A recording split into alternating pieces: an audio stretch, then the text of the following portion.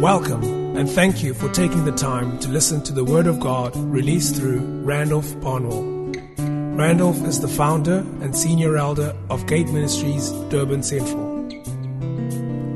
Be encouraged to access free additional resources for your edification at randolphbarnwell.com. Great grace, peace, and mercy from Christ be multiplied to you as you listen to this teaching.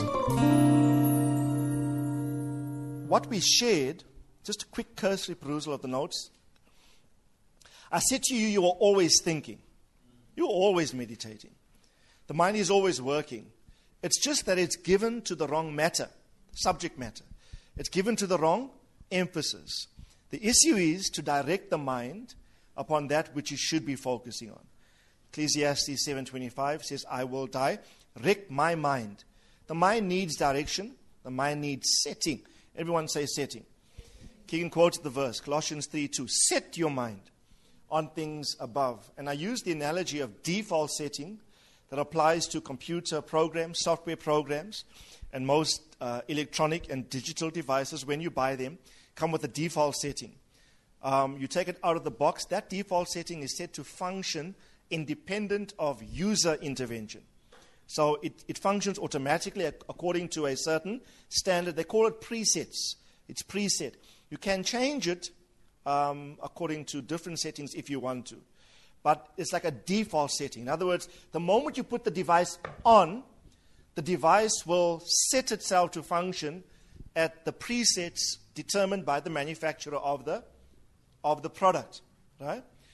So, for example, sometimes when you're working in Word, you might, and if you change the default settings, for example, like I keep doing, and I must stop doing this, on my page margins when I type out a document, right? For various documents, I use different margin spaces, all right?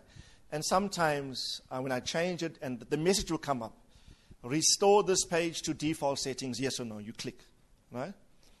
So if I click yes, it will automatically revert to the default settings that Apple put into their Word program when they built it, right? Then I can change it, right? What is the default setting for humans in terms of the mind? When our manufacturer, our creator made you without user intervention, when he put the breath of life into you and put you on to function in life, what was the automatic functioning that you should have manifested? It should be this. It should be, you got two minds, the mind of the spirit and the mind of the soul. The default setting for effective human functioning was this. God would speak the word, the mind of the spirit would simply receive it, right? The mind of his soul would follow blindly that which was received by the mind of the spirit. The mind of the soul would not even question the legitimacy or the validity of that which the mind of the Spirit receives as a valid, authentic word of God. The mind of the Spirit says, yes, this is the word of God, I obey. The mind of the soul says, yes, I follow blindly what the mind of the Spirit has received. And in the body, you begin to obey. So there's no chance for rationalization, negotiation, doubt, and to get to the place where you're double-minded. James says a double-minded man is unstable in all his way. But through sin, user interference, sin messed the settings up. Right? And now through the principle of sin, when God speaks, the mind of the soul wants to rebel against the word of the Lord. What meditation does, meditation resets the program. When you meditate upon, and listen carefully, in Psalm 77 verse 6, David said, I will ponder with my spirit. So when I receive the word, the mind of the spirit must do the first meditation and rumination. Then your psyche, the mind of your soul, your natural mind and brain, must follow suit. The meditative matter and content of the mind of the spirit must now become the mind of the soul. And the mind of the soul will simply dovetail and follow the leading of the mind of the spirit. Next week, I will give you 3 examples and show you exactly how this should have worked. Normally, and how it doesn't work when the mind of the soul rebels against what the mind of the Spirit receives, but how that there are these individuals in Scripture that had this potential problem, but how simply because Scripture records clearly they meditated, and there was this alignment of the mind of the soul to the mind of the Spirit, and they obeyed the word of the Lord, and the will of the Lord triumphed. You'll see how key meditation is in that process.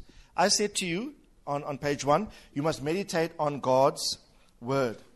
Page 2, you must meditate on the person of God. Right? Meditate on the person of God. The ways of God. Right? The person or the ways of God. And just to reiterate, in Psalm 27 verse 4, one thing have I desired of the Lord, and that will I seek after, that I might dwell in the house of the Lord all the days of my life. To do what? To behold the beauty of the Lord. And then it says, and to meditate. The King James uses the word inquire. And to meditate in his temple. And I said to you, that word meditate used in Psalm 27:4 is the word bakar, and it literally means many things, but the image is one of the plowing of the mind. So when you plow a field, what do? You prepare it, you loosen the hardness, you prepare it for the reception of seed. What does meditation do? Meditation irrigates and plows your mind, even, I believe, for the reception of more word. Right? That's why I said to you, for those going to the conference at the Apostolic Leadership Summit last week, I said, go with a plowed mind. Go with not hard soil, go with a meditated mind. So when the seed is thrown, it's received on soil that gives it potential and activates its germinating and growth potential. Amen? So that's critically important. I'm just doing a quick summary. Page 3. On page 3, an interesting verse is Psalm 48 verse 9. Within your temple, O God, we meditate on your unfailing love. Right? We meditate on your unfailing love. And the word meditate literally means to make comparisons there, or to liken unto. It's powerful when you meditate is to find analogies for the aspects of God's nature that you meditate on. David said, I meditate upon your love. Not just your love, I meditate upon the unfailing nature of your love. So it's intense. It's taking a concept in God and really plumbing or plowing the depths of it. What the psalmist a lot of time did, he tried to find analogies in life that are comparable to aspects of God that he was meditating upon. Okay? And so it's a powerful sort of mode of meditation. And your meditation on the nature of God, whenever you think about God, how many of you think about God? Keegan must think about him. Right? Your thinking about God denotes your fear and reverence for him. Job 15:4 says, who are you? Let me just read it carefully. Indeed, you do away with reverence and fear, and you hinder meditation before God. Meditation is hindered when there is no fear for God. Meditation is hindered when there is no reverence for God. You do not meditate when you do not esteem God highly. If you esteem God highly, he will be in your mind. He will be in your thoughts. Okay? And this word, the word is sikar, means to meditate. You do away with reverence. So you take reverence and awe, you do away with it. And once you delete reverence for God, this Eliphaz was talking to Job here. He said to Job, if you do away with reverence, you prevent or you hinder the process of meditation. So the principle is, he who meditates has a great regard and esteem for the Lord. For me, meditation is an expression of worship. But then I love Malachi 3:16, right? Remember, they that spake often one to another. They spoke often one to another. Fellowship, sharing Christ one with each other. And the Bible says, and the Lord listened to what these guys were talking about. He came near, and a book of remembrance was opened to them that did what? to those that feared the Lord. Again, your reverence for God. To those that feared the Lord and meditated, or those who meditate upon His name. And I love the word for meditate in this context. Right? The general word for meditate is agah, Joshua 1:8, the cow. But there are certain sub-words, and in this context, Malachi 3:16, the word is chashab, which means many things. It also means to have regard or value, as you can see, but it also means to plait. Who got plaits on? No one's hair is plaited here. What, plaits out of fashion? No one got plaits. Where? Taylor, just stand up quickly, baby. Okay, come stand here quickly. You're on show now today. Okay, Taylor got plaits on. So what do plaits do? Okay, you're the object lesson now, right? Plaits is composed of at least 3 strands. You can't plait with 2. Okay, 3 or more. And so what does the plait do? The plait holds the hair together.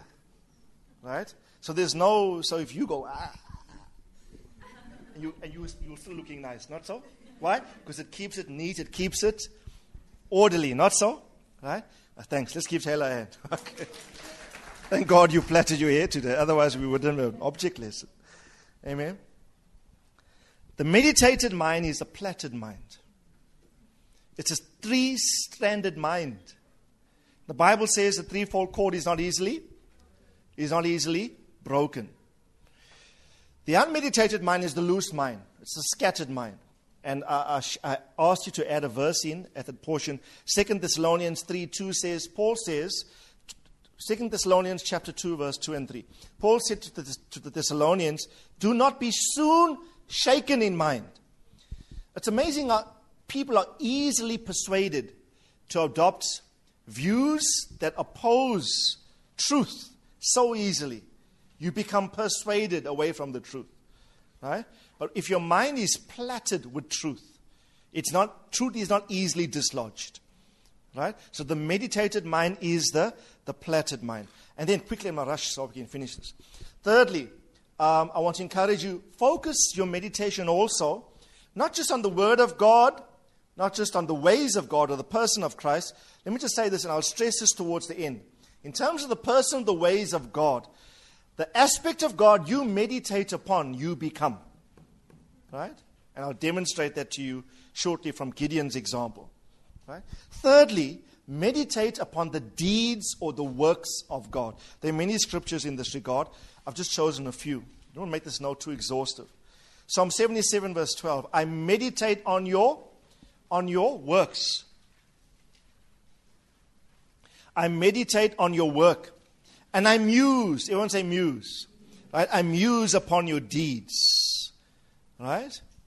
The word muse here, like I got in brackets in your notes, is the same word sikah, which means to reflect or to muse upon.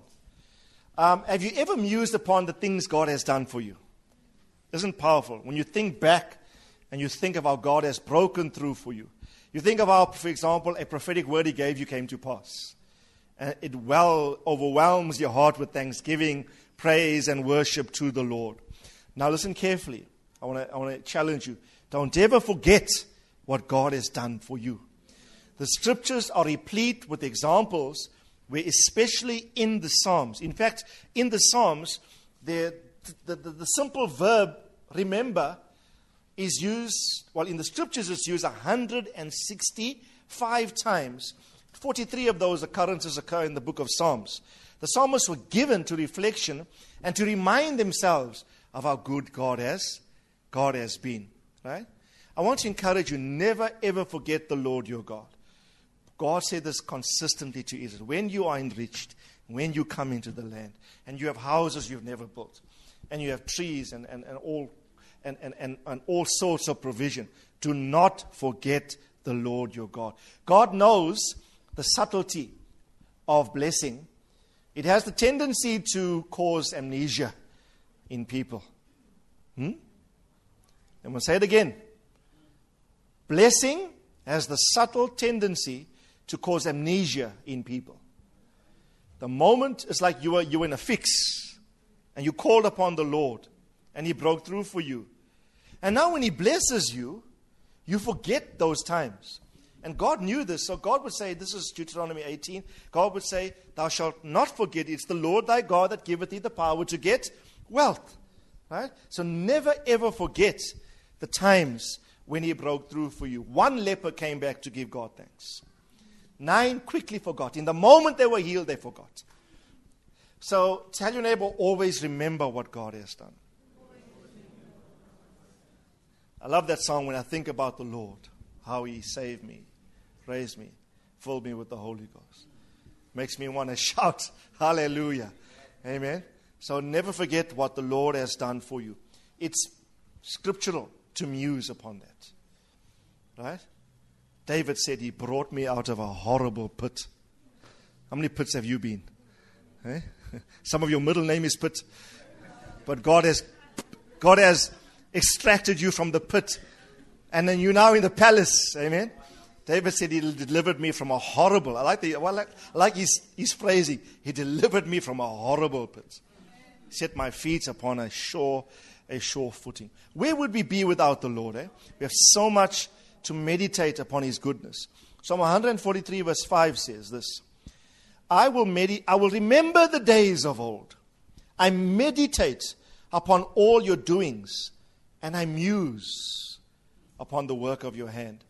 May I encourage you, maybe tonight at some stage, apart from your meditation upon the Word, especially the words released from your spiritual father, apart from your meditation upon the person of Christ, aspects of His nature, also take time to reflect on how God has been gracious to you.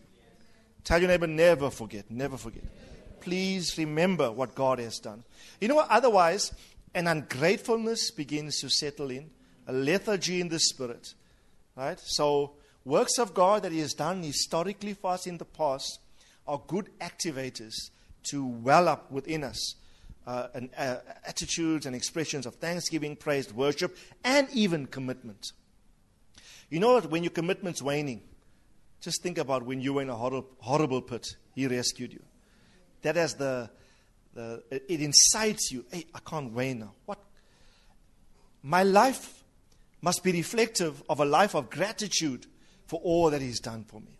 Right? Some Christians whom God has rescued from horrible pits behave as though God did nothing for them. Right? Ungratefulness is a serious issue in the kingdom. Ingratitude. Serious issue. And you must guard against that. Verse 5 of the same Psalm, Psalm 145 verse 5 says, I will speak of the glorious splendor of your majesty, and I will meditate upon all your wonderful works. Now, while you must remember the past, and I put a lot of verses in there for you to consider. Do you remember God remembers us? Do you know that you will never be able to extract yourself from the thoughts of God concerning you? Think about how much God thinks about you, and think about how less you think of Him. David said it like this: your thoughts toward me, O God. If ever there's the supreme meditator, it's God Himself. And the subject of His meditation is you. He says, your thoughts toward me, O God, are vast. The sum of them is so vast, they are more in number than the sand of the sea. If I were to count them, he says, I wouldn't be able to. Now think about that. His mind is filled with you. And it's not just that He has me on His mind. God just doesn't have you on your mind. The psalmist had a revelation of, he used the word vast. Everyone say vast. How vast? In other words, if I open God's mind now and pull up a file in his thoughts, and the file is called Randolph Barnwell, my subject. Double click on that in God's mind. I don't think there will be a computer program on the earth that will hold the data of God's thoughts concerning me. David says, and I take it literally, who can count the number of sands on the sea? Tell me who. Want to take a chance? No. David said this: his thoughts toward me far outnumber even that. It's amazing how God's mind is filled with me. And so my challenge to us, mirror the activity of His mind as His mind is filled with you So let your mind be filled with Him. Remember, we often read, and God remembered Moses, and God remembered Hannah, and God remembered Israel and heard their cries. God never forgets. How often we forget. Amen. So may your mind be filled with God. But my challenge to us this morning is this. Listen carefully. In thinking of what He's done in the past, here's the challenge. Because some people can be so focused there on what He did in the past that there's no evidence of God's doings in their life now. I'm going to say it nicely. What God did in the past is no substitute for or no validation for the absence of His doings now. In fact, what He did in the past should be the activator to reach out for His present doings within your life. Amen? Now, the prophet said it like this, Isaiah 43. It's in your notes, verse 18 and 19. He said, do not call to mind. Now, I'm telling you, call to mind. Yeah, the guy says, don't call to mind what he did in the past. So there's a context for it. He says, do not call to mind the former things.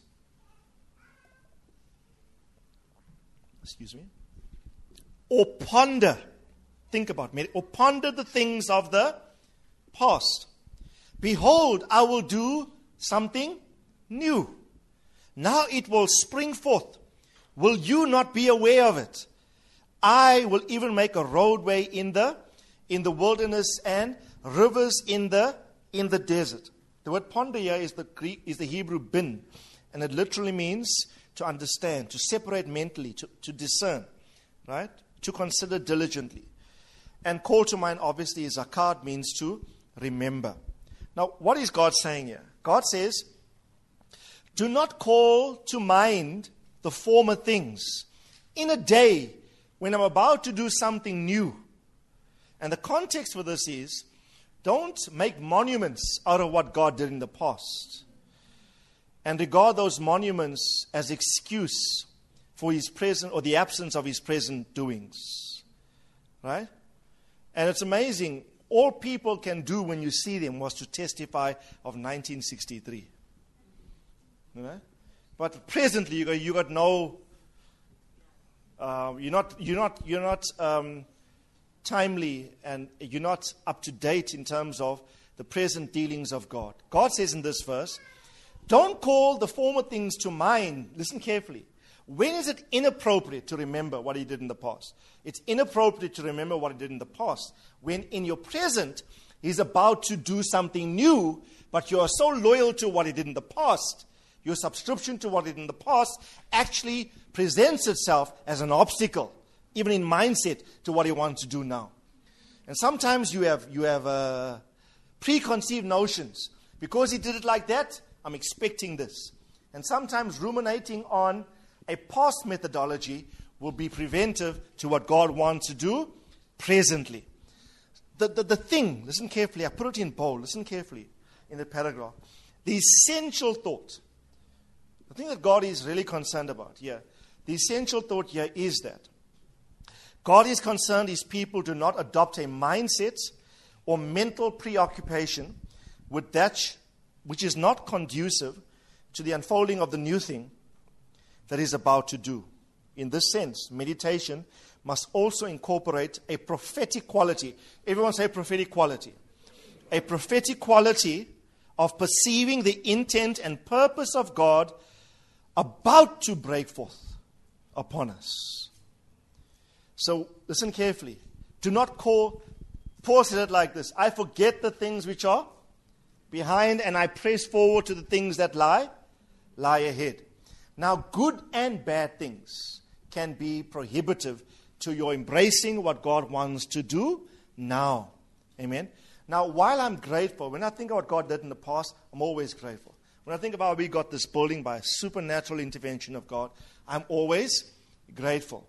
Right? And I meditate and I give thanks. But in my mind, I'm also have this prophetic quality of thinking that, God, you're about to do something new. Right? That's a step up from what you previously did. So I'm embracing a roadway in the wilderness. embracing a river in the desert. Tell your neighbor, God's about to do something new. Can I ask you, in your meditative endeavors, reflect with a prophetic quality, project ahead to what He is about to do. The deeds, everyone say the deeds. We're focusing on meditating on the deeds of God. It's past, it's present, and it's also future. Okay, let me close up because I know it's hot today, particularly hot. Right, so I don't want to keep you here too long.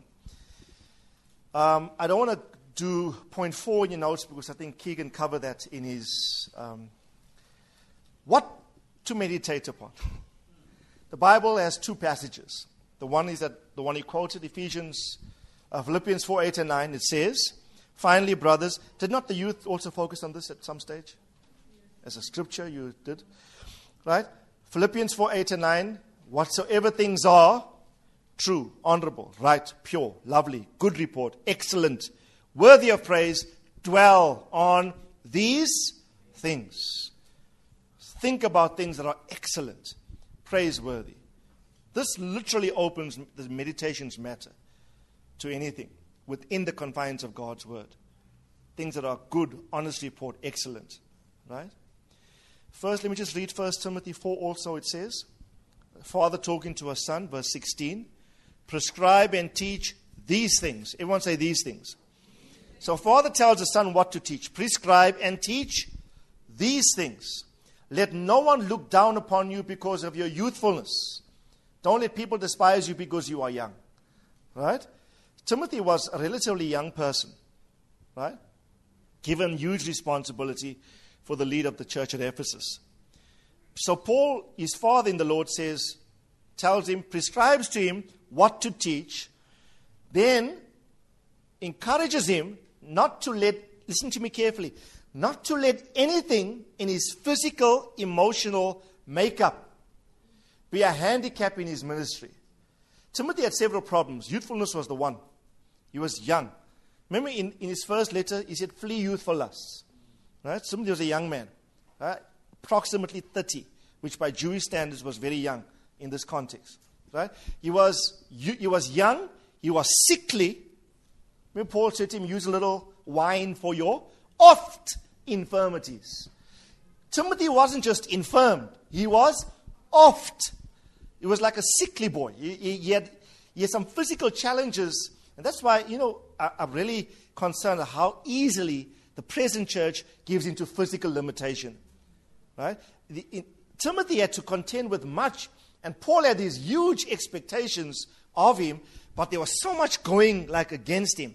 He was young, and it seems as though some elderly folk despised him and his leadership. So he was sickly, and often at that, not just once. I think this boy was sickly very often. Right? Also, he had a spirit of timidity. He was shy. He wasn't your leader. Right? He was timid by disposition. He was withdrawn. He was an introvert by psychological standards. So Paul would say to him, God has not given us a spirit of, the word fear there in the Greek is timidity. God has not given us the spirit of timidity, Timothy, but of love, power, and of a sound mind. You can't even in this season use your temperament as your excuse. You can't even in this season use your physical condition and your physical circumstances as your excuse. You can't even in this season use people's perceptions about you and sometimes they disregard you as your excuse. No matter what the opinion is of you, no matter what your physical limitations, it might not be illness, it could be other things, no matter what your emotional handicaps are, in the season there is no excuse. But how does Paul, isn't Paul being unrealistic? Paul saw some things in the spirit, and he wanted his son to overcome these things so he could fulfill the purpose of the Lord for his life. And so he continues. He says, let no one look down upon you because of your youth. Rather in speech, in conduct, in love, in faith, in purity, show yourself as an example to all the believers. Until I come, give attention to the public reading of the scripture, like we do, to exhortation, to teaching. Do not neglect the gift that is in you, which was bestowed upon you by prophetic utterance with the laying on of hands by the presbytery. Here's the punchline. Next verse. Meditate on these things. Timothy, if ever you are going to come to the man of God God made you to be, you got so much going against you on so many fronts. Yeah, I'm laying these expectations upon you because I perceive the will of God for your life. But Timothy, your personal responsibility is, and I love it, this is from the New American Standard Version. It says, it doesn't use the word meditate. It uses the word take pains with these things. The King James uses the word meditate, which is really right, is the Greek word maletio, which means to earnestly ponder upon, reflect, deeply ruminate. So, say it with me, take pains about these things. Say meditate on these things. I feel the speaking of the Lord seriously here this morning. Turn to your neighbor and say, no excuse is valid anymore. Timothy had a host of issues contending against him in terms of where God is taking him to. And yet Paul is seemingly unsympathetic. He simply says, hey guy, take pains with these things. Meditate upon them, and what will be the result? Meditate upon them. He says, I like the New American Standard says, take pains with these things and be absorbed in them. I really believe, we are busy with so much. Even mentally, we are thinking on a mental drift is a serious problem in the kingdom. Our minds are being called to so many things. Yet Scripture calls upon us to be absorbed in the thing that God is stressing for our time.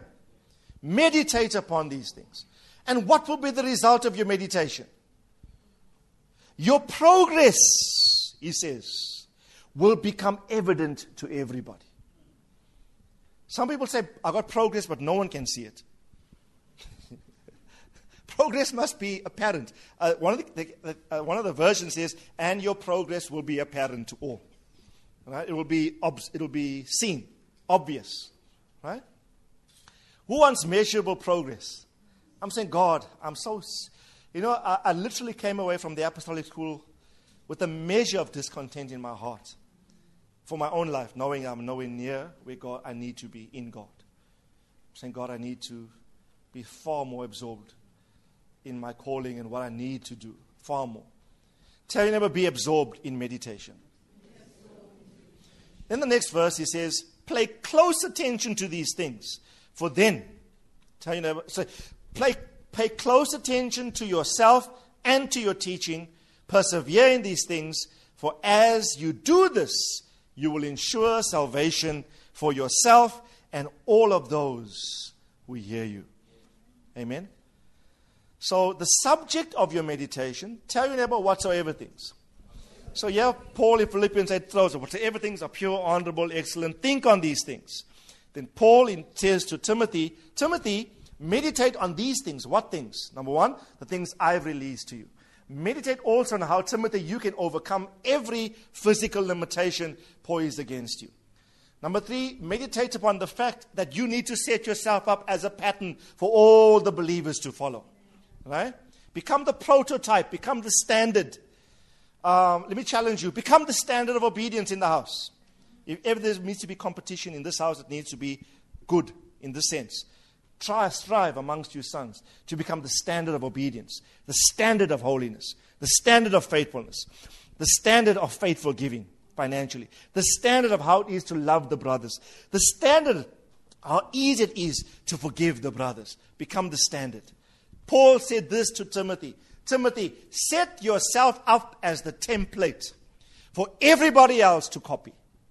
But how are you going to get there? This is not going to happen. Your personal responsibility is take pains with everything I've taught you.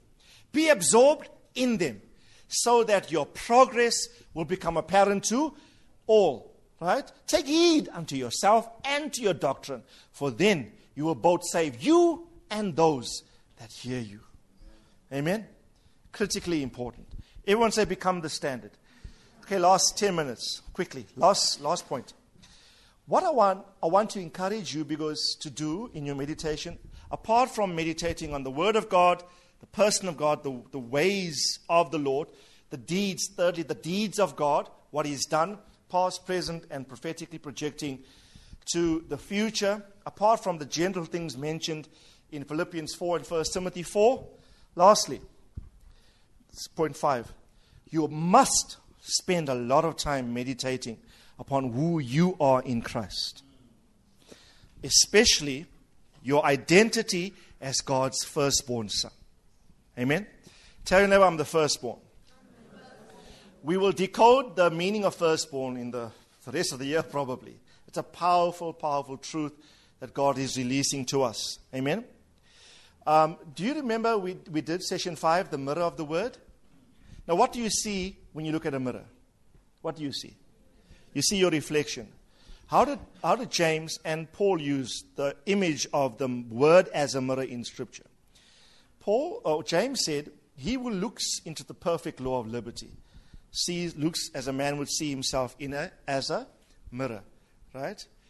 He who hears and does not do is like a man that looks himself at a mirror and he goes away and does not do, and immediately he forgets what he has seen. Right? Paul said it like this, but we all, with open face, behold the glory of the Lord as in a mirror. We are changed from glory to glory by the Spirit of the Lord. Changed into the same image. So listen carefully. Paul said we are changed into the same image from glory to glory. That can't be a natural. You can't use the analogy strictly from the natural mirror as to a spiritual. Because in the natural you see your reflection. But the Word is the mirror. And so when you read the Word, what do you see? Paul says we see the glory of the Lord and we are transformed into that same image from glory to glory. I like to say it like this. Whenever I look into the mirror of God's Word, I see myself as I existed in Christ. So I don't see my present condition. I see what the Word reveals to me of what God made me to be in Christ. And as I behold Christ, I am transformed into that same image from glory to glory. But James says it demands obedience. Now, whatever, listen carefully, when you meditate upon the word of the Lord, upon the nature of God, you are literally beholding His glory. And whatever thing you see, you will become. The more you behold Him, the more you become like Him. Not so. It's important to, whenever you study the Scriptures, read the Scriptures, and for our purposes, meditate on the Scripture, that you always seek to get a glimpse into a new realm of the nature of Christ. Must come to you because you're only changed as you see. No beholding, no transformation. Right? No beholding, no transformation.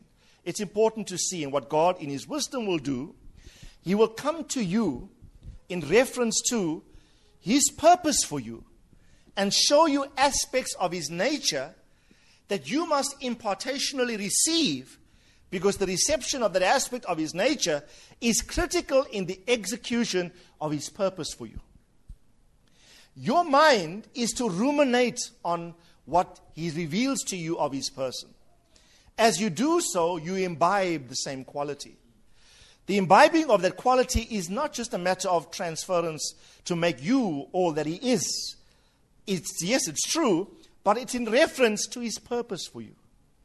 Everyone say in reference to purpose. So what you would soon discover happening, I mean, it's good. You can just leave this building and say, well, I'm going to ruminate now and meditate on all the aspects of God's nature. It's too vast. There's many. Right? Everyone say purpose. In reference to your assignment, you must imbibe the totality of God's quality. Yes, that's true. But in reference to things that you must do in a certain epoch in time, there are certain aspects of God's nature that have got to be extremely strong in you at the time you execute that function. It is very important And God in His wisdom will guide you. He will show you scriptures, or through what we release here in the house, He will unveil certain aspects of His nature to you. Because, there's a myriad of attributes associated with God. What are you going to focus on? I'm saying don't take it all. Just take what is revealed to you at the point in time in which God is revealing His nature to you through the Word. Because that's going to empower you to do His will for you. Now to demonstrate this, look at page 6. Gideon was a mighty man of valor. What was the enemy in Gideon's time against Israel? Who were the group? Midianites. What does Midian mean? Strife, tension. Not so? Now let's read this. Judges 6, verse 12. The angel of the Lord appeared to him and said, "The Lord is with you, O mighty warrior." Repeat after me. Gideon is a mighty warrior. I'll tell you neighbor, that's God's perception, not Gideon's. Yeah, this man is busy. And you know what Gideon's name means? Gideon's name means several things. It means valiant warrior, or means warrior specifically. It also means a cutter. He who cuts and fells trees. He just goes and he sorts out. Not so? Tell your neighbor we're cutting. Gideon is a cutter. So, look at how God talks to him. This is not his view of himself. It is God's estimation of the man. The problem is, God's thoughts are way above his thoughts. The problem is, God's ways are way above his ways. The problem is, God's understanding of the man and the man's understanding of himself are far removed, polarized. They're both at opposite extremes. Right? So how is God going to cause the man to adopt his description of him? Right? The Lord looked at him and said, "Go in this your strength, deliver Israel from the hand of Midian. Have I not sent you?" He said to him, "O Lord, how will I deliver Israel? Behold, my family is the least." Everyone say the least. Should circle it. So God's view of him is, hey, you are a bad warrior. You are a mighty dude. You are a bad man with a sword. I can see you. You go into an enemy battle context, and I can just see you wiping and cutting trees, bro. You're called Gideon. You just want to mess the people up. So that's God's view of him. His response is, least. God's response is, mighty warrior. First words out of his mouth, least. He's like a least, right? Listen carefully. You will never become in your behavior what you haven't assimilated in your belief. You will never be the man and the woman God called you to be if your thinking is still dwarfed. You're thinking least, you're thinking small, yet God says, but I don't have that expression of function for you. Your biggest limitation is not the devil. If ever the devil was reduced to literally nothing, it was this week. Right? And you'll get the teachings. If ever for me the devil's almost like almost non-existent. He still exists, but it's not a factor. The biggest limitation we were taught, the biggest hindrance is the Adamic nature in you. Dr. Sege said the devil is becoming smaller and smaller and smaller in what we have to do. He's not the issue. The issue we are challenging is the Adamic sinful nature in men. And part of your thinking process is to align how you think to the ways of God. The Bible says the carnal mind, you think carnally all the time. You are at enmity with God. I taught you this. Romans 8 says the carnal mind is an enemy of God. Right? But you must set your mind on the things of the Spirit. Right? You must set your mind on things above, where you are seated with Christ in heavenly places. Belief informs behavior. Thamo taught us this. Repeat after me. Belief informs behavior. So I can't adopt to be. I can't hope to become anything in my function or behavior if that thing has not saturated my mind. So listen carefully. I'm going to paraphrase because of time. Let's just read this quickly. Now, he says, verse 15, my family is the least in Manasseh, and I am the youngest in my father's house. How's that for a self-talk? This guy says, problem is, Lord, I know you think of me as a valiant warrior, but the problem is my family. First problem, my family. My family thinks very small. We're actually the least. Then me, in my family, I'm actually right at the bottom of the pile. I'm the youngest. You are saying my context thinks small, and me, in my context, I think the smallest of them all. Right? Family. Tell your neighbor family. Now is not the time to think small. I'm talking to you, this family. You see, when God releases mandates for this family from the heavens, we cannot say what Gideon says. This family is too small. The mindset of Gideon was, in terms of Manasseh, from the tribe of Manasseh, we are the least. We're right at the bottom of the pile. Right? Listen carefully. He says, the least in Manasseh. You know, Manasseh was firstborn. But remember, Manasseh and, what's the other guy's name? Ephraim. What were Joseph's boys. Joseph. And remember, he brought the two boys to Jacob to bless. Manasseh's firstborn. Ephraim is secondborn. Joseph positioned Manasseh at Jacob's right hand because the transfer of the birthright, the blessing, would be from the right hand of the father. So think of Jacob. He's blind. He can't see anything. He's blind. Joseph brings his two sons, Manasseh here. I'm closing my eyes now. Manasseh here. Ephraim here. So the time for the blessing, Joseph does this. Jacob does this. He should have just done this and impart the blessing of the right hand onto the eldest firstborn. As the boys came to him, the Bible says he did this. The Bible says, and I like the King James, it says he wittingly crossed his hands. Knowingly or with prophetic insight. He knew that although Manasseh was firstborn, the blessing would go to Ephraim. And I'll talk about that context because when we do firstborn son, we'll examine all the cases where firstborn sons either forfeited the birthright and it went to others. And that context is a powerful case study. But just think about it. Gideon comes from a line that forfeited birthright. And there are certain reasons. I'll discuss that with you shortly. So it's like he's got his whole thinking is he grew up with this legacy. Manasseh is the least of all the tribes. Manasseh, we should have been occupying firstborn privilege. But it went to Ephraim, which is another tribe that always superior to us. So everything about him is less than. I'm running ahead of myself. Listen carefully. Verse 22. When Gideon saw it was the angel of the Lord, he said, Alas, Lord God, for now I have seen the angel of the Lord face to face. The Lord said to him, notice, peace to you. Why peace? Why peace? Think with me. Why peace? Because he's going to fight an enemy of strife. Why must I fill this man with peace?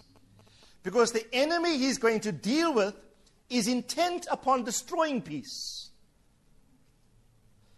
Peace to you, Gideon. And it's not the impartation of an abstract emotional state called peace. Who is peace? God himself. This was an impartation. I think, if you want to make the analogy, Gideon is looking into the perfect law of liberty. He's looking into the mirror of God's word. He sees himself initially least, small, Manasseh's least. But when he looks at the angel, which was the Lord himself in this context, first thing God says to him, peace to you. Right? And notice what happens. You do not fear, you will not die. Tell your neighbor, nobody's dying in this season. I declare to you prophetically, you're not going to die. You will not be a statistic in the current season. I declare you will be prosperous. Things will go well with you. But it all depends on your thinking. As a man thinks so easy, you are never going to amount to more than your self-concept.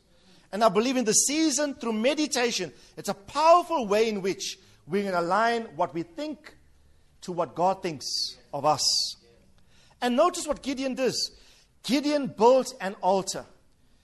One thing Sean said to me, when he said to me and reminded me about the Passover principles, he said, Randolph, we all have to go back to the altar and build altars. Every move of God started with an altar, Passover, and foundations. 3 things he mentioned. Passover, altar, Passover, and foundations. And he said this to me 20 years ago when this apostolic move hit Durban. We made fundamental errors at the altar and in terms of the foundations. And now those things are raising its heads to haunt us. But we've got to revisit the foundations and rebuild them again. So Gideon realizes the importance of sacrifice and assimilating everything he's hearing. Builds an altar, and what does he call it? Gideon built an altar there to the Lord, and he named it, "The Lord is Peace." What Jehovah name of God is that? Jehovah Shalom. What book of the Bible is this? What book are we reading? This is quite far into Old Testament history. Not so? This is Judges. Right? Who received the revelation of the Lord is my provision? What chapter, what book? Genesis chapter? I don't even know. I think it's 20-something, 22, thereabouts. In any case, 20-something. Try number 20-something. What God did progressively through time, listen carefully, he revealed aspects of his nature to men in their generation. Those men embodied the quality of what they saw because it was critical to their function in that epoch in time. Gideon sees what? What does God in his wisdom, he never, listen to me carefully, God never ever before up to this point in human history revealed himself as a peaceful God. Never before. No man saw him like this. Why was it important for Gideon to see him in this capacity? You would think, if I were God, I would show this man my might. I am the Lord of war, the warrior Gideon. God simply comes, peace to you. Why? The embodiment of my nature as peace is going to be your military strength to obliterate a people that are intent on contention and strife. You see what God does? The enemy has a quality, God has a quality. The qualities of God that he is, that he expects us to become, they are both antithetical, they're opposite. Plus they are authoritatively superior to the quality of the enemy.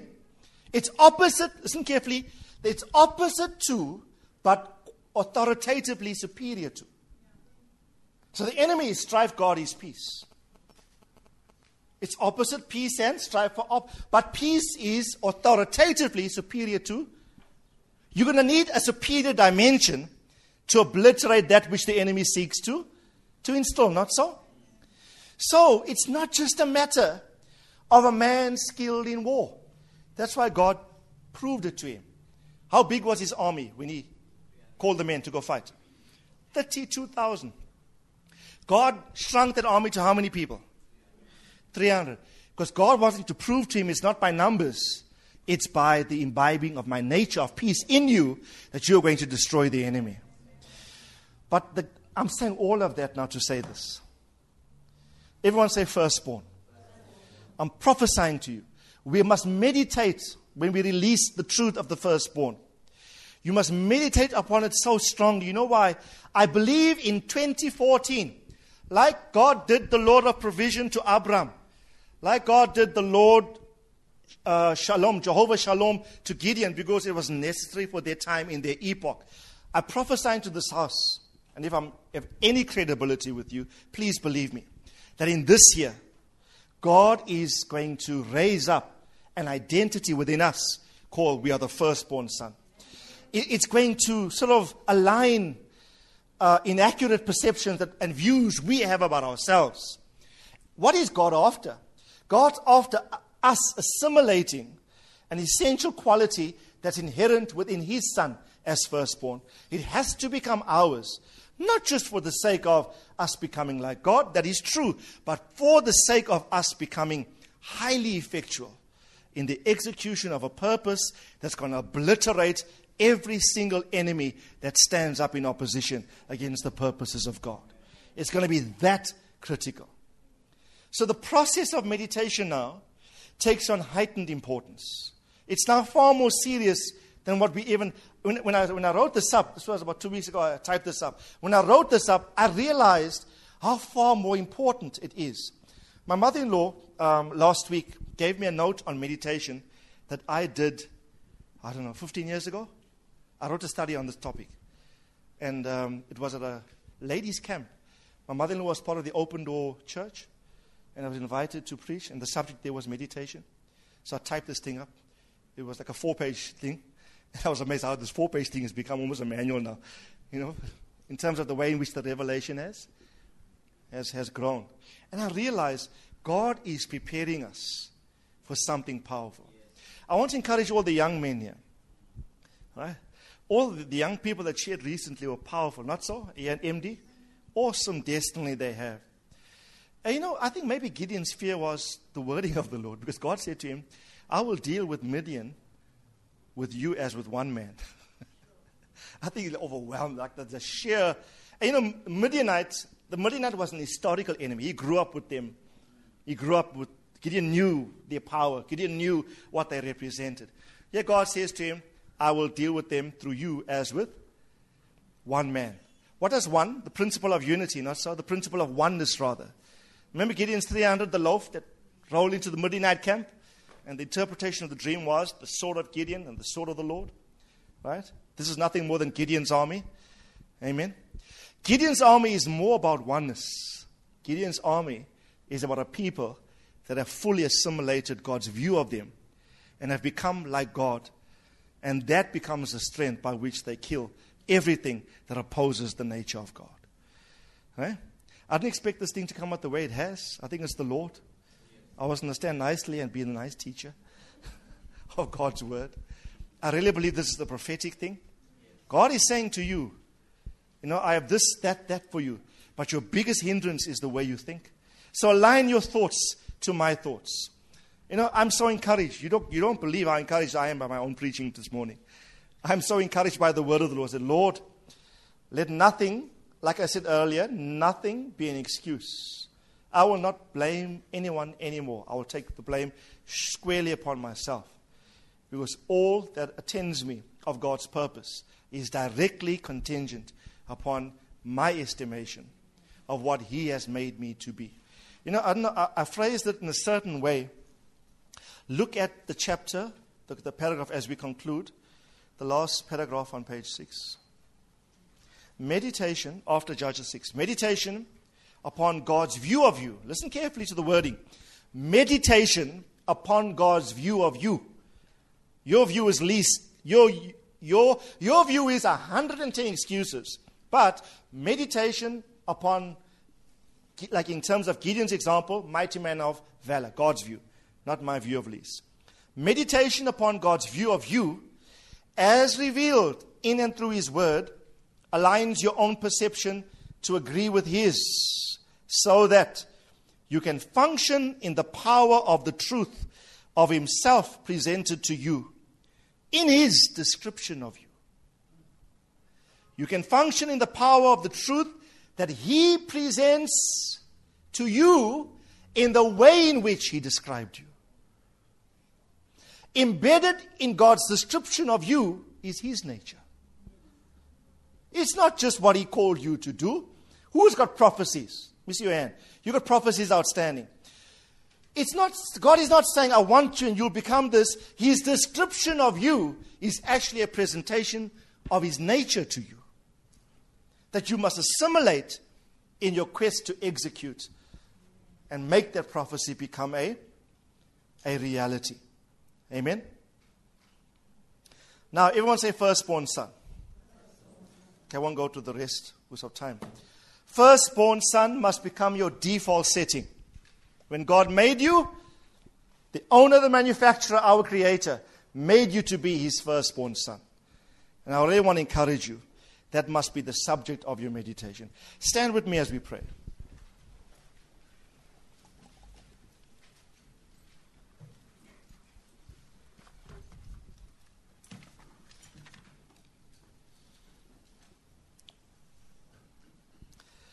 Hallelujah. Let's lift our hands to the Lord.